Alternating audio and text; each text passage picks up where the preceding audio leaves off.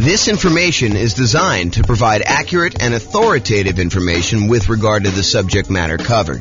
It is offered with the understanding that the presenters are not engaged in rendering legal, accounting, or other professional services. If legal advice or other expert advice is required, the services of a competent professional should be sought. Welcome to the Carlsbad Real Estate Investing and Real Estate Financial Planning Podcast.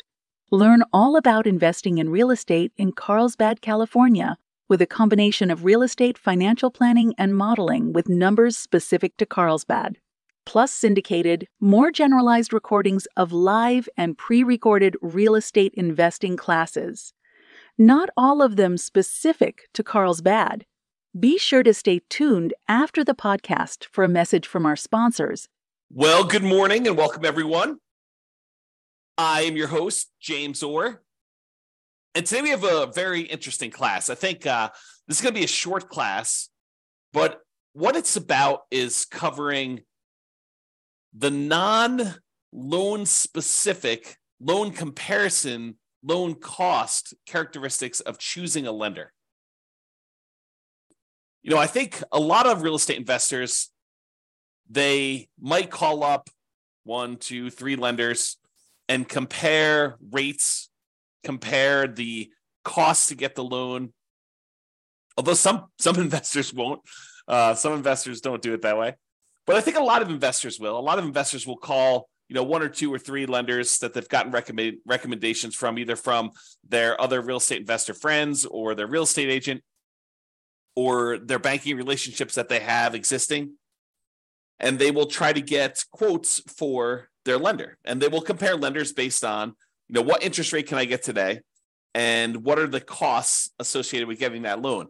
Because some of the costs they vary. They're hard to compare, as we will cover in a completely different class where I talk about how do you compare and evaluate different lenders based on these kind of like costs. There's a whole class coming on that. But today it's the opposite of that. It's not the opposite. It's a supplement to that. It is the kind of like non-monetary, non-direct loan comparison attributes for selecting a lender for real estate investors. Because, as you will find out, it's not always exclusively about price. It's not always exclusively about the interest rate. It's not always exclusively about the cost of the lender. There are non-financial selection criteria for choosing a lender to work with as a real estate investor. We'll cover all the financial selection stuff in the class where we talk about how to evaluate mortgages comparing lenders. I'm not going to go over that today because we'll cover that very specifically. But really, this is stuff like, how do you find a good fit for your dream team? How do you find someone who understands and works with your goals, right? So you don't want to go out there and just choose a lender that has the absolute lowest price. If you need help with someone who's going to sit down with you and make a plan with you and help you understand what it's going to take for you to be able to buy 10 properties or 15 properties over the next whatever time period you're doing it. If you're doing Nomad, if you're trying to buy 10 properties, 1 per year, a lender who's going to sit down with you and work through that math and help you understand debt to income. And is this property going to help you get there, or is it going to really hurt you, or is it going to limit your ability to buy the next property? Someone who really understands your situation and is willing to assist you as part of your dream team, part of your advisory council. If you think of this as running a real estate investing business, this is sort of like your board of directors, your set of advisors who is assisting you in doing that. So sometimes you'll have 3 lenders that you're considering, and they're all relatively close on price. Maybe they're off by, $500, $1,000, maybe $2,000. And, one of them is just far and away a much better team member. They want to see you be successful. They're like, hey, come on in. Let's go over all your numbers. Let's go over like a plan to get you where you want to be with, the 15 properties or the 20 properties or the 5 properties or 100 doors or whatever it is that you're trying to accomplish. They're on your side. They're part of your team. They want to help you succeed and understand what it's going to take for you to get there financially. You're not just guessing and researching online and trying to figure out what applies to you and what doesn't apply to you. They're an expert in their getting loans and brokering loans, and they're going to assist you in understanding what you need to do that. And maybe they happen to be the cheapest one, but as you'll probably discover, I think this is just how it is, that they will probably not be the cheapest one. They'll be the one that's $1,000 more or $2,000 more. And then you got to decide, are you willing to pay a small premium in order to have a team member who is helping you achieve your overall goal and not just choose the cheapest one? And that's something you need to decide. But it's not always about price. It's not always about being the cheapest one. It's not always being about, the other thing. It's sometimes about the value you're getting for paying this person as part of your team. So I think one of the factors, one of the non-financial, non-monetary reasons for selecting a lender is, are they a good advisor as part of your team helping you achieve your specific goals? Do they have expertise in that? Are they willing to sit down with you? Are they willing to help you? Are they willing to work with you in order to achieve your goals? So that's one factor. Are they a good dream team member? Number two, overlays. So an overlay is an additional criteria, an additional restriction that lenders place on loan products that their company usually sells that is different than the baseline criteria. So for example, for doing a FHA loan, let's say the credit score typically for doing the FHA cuts off at 620. And I don't know that from memory. You'd have to go look it up. But let's say it does. Let's say it cuts off at 620. A single lender can choose to make their company safer, to make sure that the loans that they're underwriting perform a little bit better. They could say, our minimum credit score for doing an FHA loan is not 620. 620 is what FHA will accept, but we are going to require 640. They've added an additional overlay on top of the criteria that FHA has set, and that they're making it a little bit more conservative, a little stricter for you to get that loan. And so it's important for you to understand where certain lenders have applied these overlays, what overlays they have in place. And some lenders really know these, right? They're like, hey, listen, traditionally, if you go straight to FHA or you go to another lender, they're going to say it's 620. For us, it's 640. And they'll tell you up front. Other lenders may not know. They may not understand all of their overlays and where they differ, especially new lenders who haven't been in the industry that long and don't have a wide kind of like swath of experience to be able to say, this is different than where I was in my last company. Because they may be telling somebody, that this is the rule, but the rule is really specific to their own company. It may not be the generic rule for the entire industry, and theirs may be different than what the industry standard is. So dream team member, whether they're going to be a good part of your dream team, and overlays. Another factor, like not specific to the interest rate or cost of getting the loan, that you may want to consider. It's not always about price.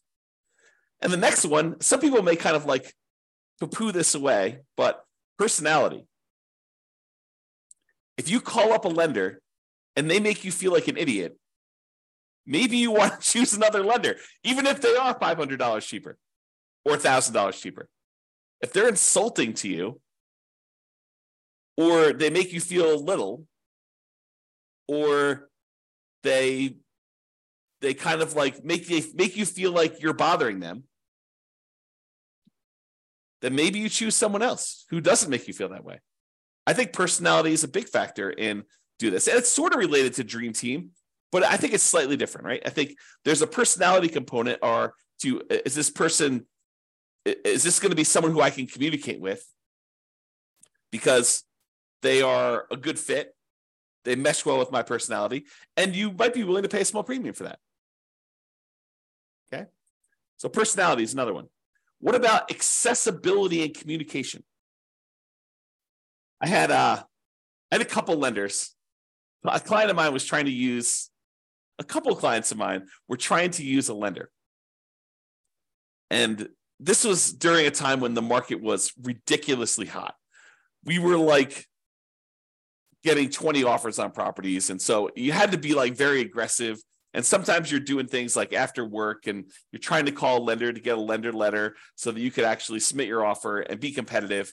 And you're competing against, I don't know, sometimes 5, 10, sometimes 20 offers on properties. And you really wanted to come across with your best foot forward and kind of be a strong candidate. And so early on in the process with this particular buyer who wanted to use this particular lender, I call up the lender. I say, hey, listen, we're going to be going out looking at properties tonight. Can I get your cell phone in case we're ready to write an offer so I can get a lender letter from you so we can make our offer, make this buyer look as strong as possible and hopefully get their offer accepted? And he's like, no, I will not give you my cell phone. I only work 8 to 5. This was a bank. This was a local bank, but I only work 8 to 5. I don't give out my phone after hours. I said, okay. I appreciate you letting me know that. And he proceeded to use a different lender because this particular guy was not willing to be accessible. And I get it. I mean, as a real estate broker, and if you're a real estate investor and you don't understand this is probably an important thing for you to understand as well. But as a real estate broker, I'll give you another example related to this. So my wife and I were about to celebrate our 26th wedding anniversary. Married 26 years at the time. We're married longer than that now. And so we had planned on doing, something fun for our 26th wedding anniversary, kind of go out to dinner and stuff like that. And the client we had been working with to kind of look at several properties called us and said, hey, listen, a property just hit the market. They don't know it's our anniversary, right? They have no idea. They call us up at like 6:00. Hey, this property just hit the market and really hot market. And I know we've been looking for a while, but I think this one might be the one. Can we go look at this? And so what do? I mean, you're planning on going out with your wife to celebrate your 26th wedding anniversary. It's not like a national holiday. They had no idea. But, I think there's part of me thinks that there's a fiduciary obligation as a real estate broker where you have to do what's in the best interest of the client. And in this case, it probably was in their best interest to go see this property. And so that they didn't miss it. Now, you could argue, hey, James, get someone else to cover for your business. Yeah, that's definitely a possibility. You could have done something like that. But there's this weird sort of like inconvenience of you had planned on doing something for your wedding anniversary, and someone calls up last minute and they're like, hey, I really need something, and it needs to be now because if we wait till tomorrow, they could have 27 offers. And if we get an offer in tonight, there could only be 6 offers. And if we make an offer that's really, really compelling and, that makes sense, it could make it to our advantage to do this offer right now. And so there's this kind of weird trade-off between being available, being accessible, being kind of someone who jumps and does what needs to get done in order to get offer accepted versus, nope, I don't take calls after 5. Kind of an interesting thing. So maybe for you, accessibility could be an issue, or it could not be an issue. You're like, hey, listen, I get it. I'm the type of person that I'll wait till the next day. If we don't get this one, that's just the cost of doing business. If that's you, that's fine. And maybe it doesn't matter. But some people, it does matter. And that could be a selection criteria. How accessible are they? How communicative are they? And a lot of times for communication, you won't know until after you're done with the transaction, after you're done with the first one. Although you can get some hints early on. But some people, they're really good at the aggressive follow-up to get the person to say, hey, I'm going to go with you. And then they disappear while you're under contract because they're really, really good at following up with everybody who's calling in, but not really, really good about doing the deal and doing the communication of, okay, this is where you are in underwriting. This is what we still need from you. This is how we need to do this. And some of them kind of refer that out to, their team members. They have their team members calling, and maybe their team members aren't great at communicating, or they're not great at keeping you in the loop and stuff like that. And so, it could just be, that person's really great, but their role is as rainmaker, and their role is not to keep you informed about how the loan is going, or they don't perceive their role as being that. And maybe the company doesn't perceive their role as being that. They're like, hey, listen, your job is to go out there and get business, and then we will take care of them from then. We'll have, we have admin people and underwriting people, and, there'll be other people following up with your guys, but your job is to go and meet people and to bring in new guys. Something to consider. If you're writing an offer, especially like on a weekend, and you need to know from the lender how much can we ask for in seller concessions, because in this particular property, you need to have seller concessions in order to make your numbers work, and you can't get a hold of them, that could be potentially problematic with you getting your offer accepted, because seller concessions could be a factor in whether it makes a deal work or not. And if you don't know the boundary conditions of seller concessions, you weren't planning on doing it, but this property, it really needed to happen, and you're trying to get a hold of a lender on a weekend, and the lender's not around, could be potentially problematic. So that's important to understand. This reminds me, I think we're going to cover this very briefly here in a second, but it reminds me, I'll make this point now. Just because someone is really, really good at explaining to you the loan programs does not mean they're good elsewhere. Someone who has knowledge, and this is more of a generalized thing in life, right? I teach a lot of real estate investor classes. And so when I'm up in front of the room, if I'm really good at presenting class content, which you may or may not think that I am, but if I'm really, really good at presenting class content, people automatically assume that means I'm a good real estate broker, which may not be true. Think about that, right? The skill of being a good stand up in front of the room, class teacher, presenter sort of person does not necessarily mean that I am a good fill out a contract, understand contract law, understand showing properties, be able to get you in there, good negotiator, understanding market stats, although market stats might be part of the presentation skill set, or being able to analyze what the market stats mean. Like the skill sets for those different things, they don't necessarily lead A to B. Because I'm a good presenter does not mean I'm a good real estate broker. Because someone is is good at following up with you in order to get the business does not mean that they will be good at the loan part, that they understand the ins and outs of the loan process, that they understand, just because they understand loans does not necessarily mean that they understand PMI. Just because they understand kind of like generic loan stuff and like what it takes for you to get pre-approved does not necessarily mean that they are going to be good at helping you structure your plan for 20 properties. I don't mean to scare you away. I'm just trying to point out to you the obvious that one skill in one particular area does not make you skillful in others. Now, they tend to correlate. There is a little bit of a correlation, right? Someone has knowledge about, one aspect of doing loans, they might have a higher probability of having expertise in other parts of loans. But use like a sports analogy. Just because someone is a good 3-point shooter doesn't mean that they are necessarily, good at defending or good at layups, or just because someone is good at, getting rebounds does not necessarily mean that they're a good 3-point shooter or a free throw shooter, right? The different skills. Think of it that way. Okay. So accessibility, communication, and being available to do stuff. And then I have another point here about going above and beyond. So I had a client once where the lender required a second appraisal late in the game. Not the mortgage broker, but the person that they were brokering the loan to, the actual lender, the one that was going to provide the money. They were actually requiring late in the game a second appraisal. And I think part of it was because the first appraisal, there weren't a lot of really good comps, and they wanted a second opinion on this.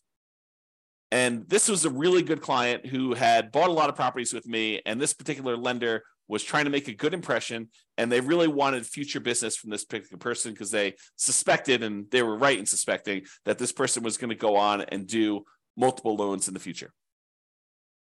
And so there was going to be an extra, in this case, $2,000 cost to have this second appraisal done. And the mortgage broker ate that $2,000 cost. They paid it. Not the buyer, the lender, the broker, the mortgage broker themselves actually paid the $2,000 for the second appraisal. Now, if you're choosing the cheapest option, is the lender going to do that? Probably not. Probably not. Okay. So you probably don't get that with the cheapest lender. So that's something to consider. Now, it is important to understand this. Lender programs vary.